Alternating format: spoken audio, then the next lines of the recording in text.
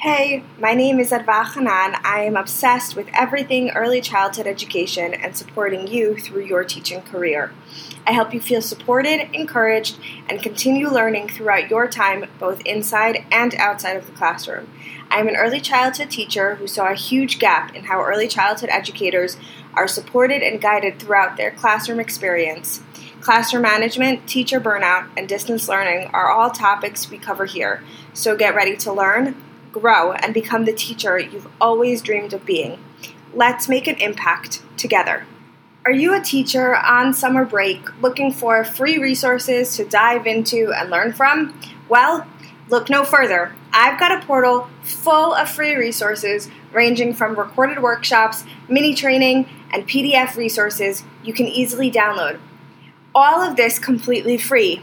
And I'm even adding a new resource this week. If you are interested, if this is something that you want to dive into, get the link in the show notes below. Now let's get this show on the road. So today we are covering building trust inside your classroom. And I know that most of you are on summer break, but I wanted to cover this topic because a lot of times when you don't build trust in your classroom, it affects the way that you handle the school year. So I wanted to cover this, and even if you listen to it now and then refresh your memory later, I think it's a very important topic for you to understand and for you to be able to build that trust with your kids and with their families. So, as most of you know, trust is the foundation for any good relationship, especially in a classroom full of new students and their families. Trust is built on making strong connections with the people you surround yourself with on a daily basis. You are the leader inside your classroom. It is your space. You get to decide how the classroom will run and what kind of relationships you build with your students and their parents. So today, I am going to talk about what it means to build trust both inside and outside of the classroom. And if you've ever heard of Brené Brown, who wrote Dare to Lead, she talks about 7 elements that show and help to develop trust. So I want you to consider one thing before I continue. How can you display behaviors that help you to build rapport with your students and their family? And now we're going to talk about Brené Brown's 7 elements in developing trust. So number 1 is boundaries. Have you ever thought to yourself that you need to put up boundaries with a parent or with 2 because it's just consuming and it's too much for you to handle at that point? I know I have. I've had to set those boundaries this year because boundaries were so blurred. Now, boundaries are understanding what's appropriate and what's not. And if you don't understand what is appropriate, both inside and outside of the classroom as the teacher, then you need to ask. Because boundaries are so important.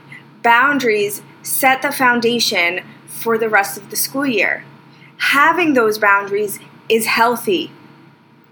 Being able to say to parents, please contact me between 7:30 and 4 p.m. every day, and try your hardest not to contact me before then or after then, is okay, because you need to set those boundaries. If you are always available, parents will always email you. Even if it's 3 o'clock in the morning, they will email you and they will expect an answer. So make sure those boundaries are set.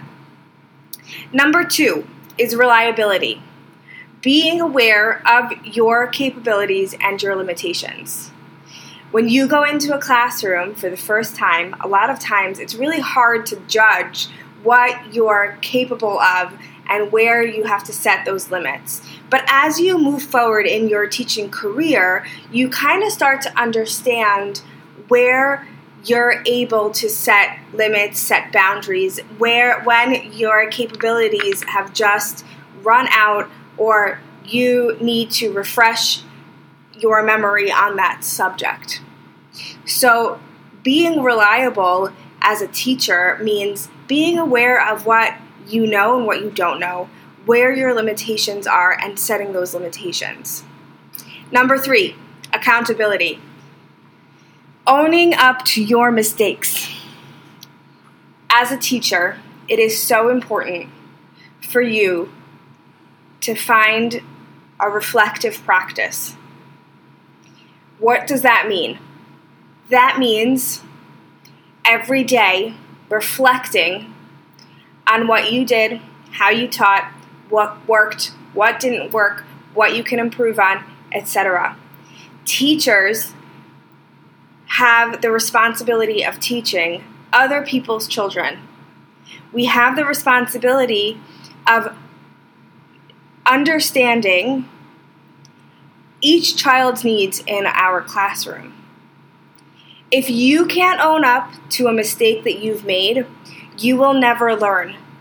You will never move forward, and you will never become the teacher that you want to be. I see it a lot where teachers are very, very stuck in their ways, and they're not willing to own up to mistakes. Owning up to a mistake is not a bad thing. It just means you're human. So please, please, please try to find some kind of accountability. Whether it's you have someone come in and observe you for a lesson and give you that criticism that you need to be able to become a better teacher, or you yourself take it upon yourself to reflect. Whether that's once a week, every day, once a month. It's so important. Honestly, I would try to reflect every single day, because every day you're teaching a different lesson. Every day there's another thing that comes up, and you have to be able to reflect, and you have to be able to own up to your mistakes and learn from those mistakes and then move forward. Number 4, Volt. Sharing only information that is yours to share. I think this is important when you start teaching in a school. And the reason it's important is because a lot of times we tend to overshare or gossip. It can be really hard. A lot of people like gossip. A lot of people like to talk. But I'm going to tell you right now, that kind of gossip will never lead you to a good place. I can tell you that from my own experience. I almost lost some colleagues of mine who I really truly call friends, because I got so involved in whatever gossip was happening in that moment that I stopped being that good friend to those people. So make sure that when you're sharing information, you only share the information that's yours to share. Number 5, integrity. Choosing what's right over what's wrong.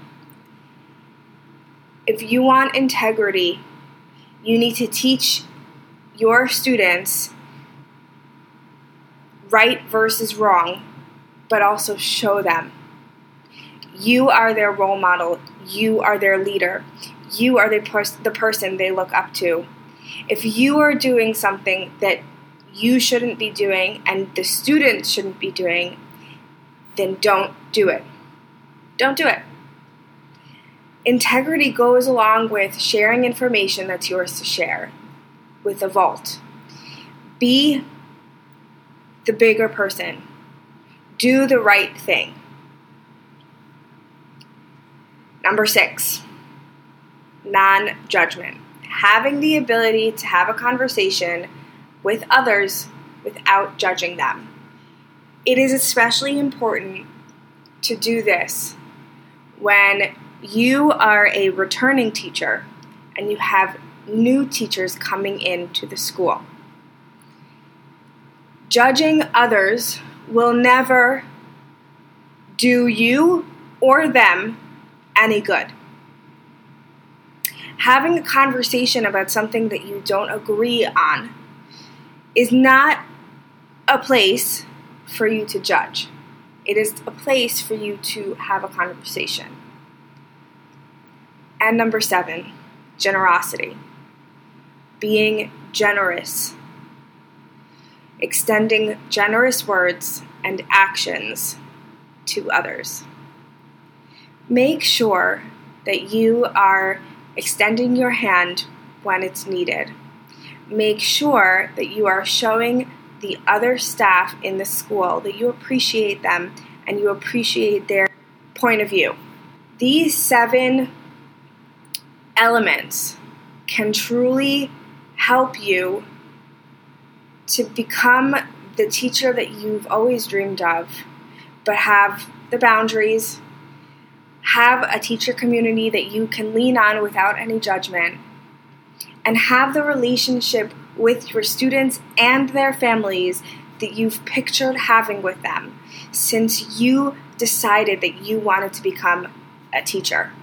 Keep learning, growing, and become your best teacher self. I am so proud of you. See you next time, teachers.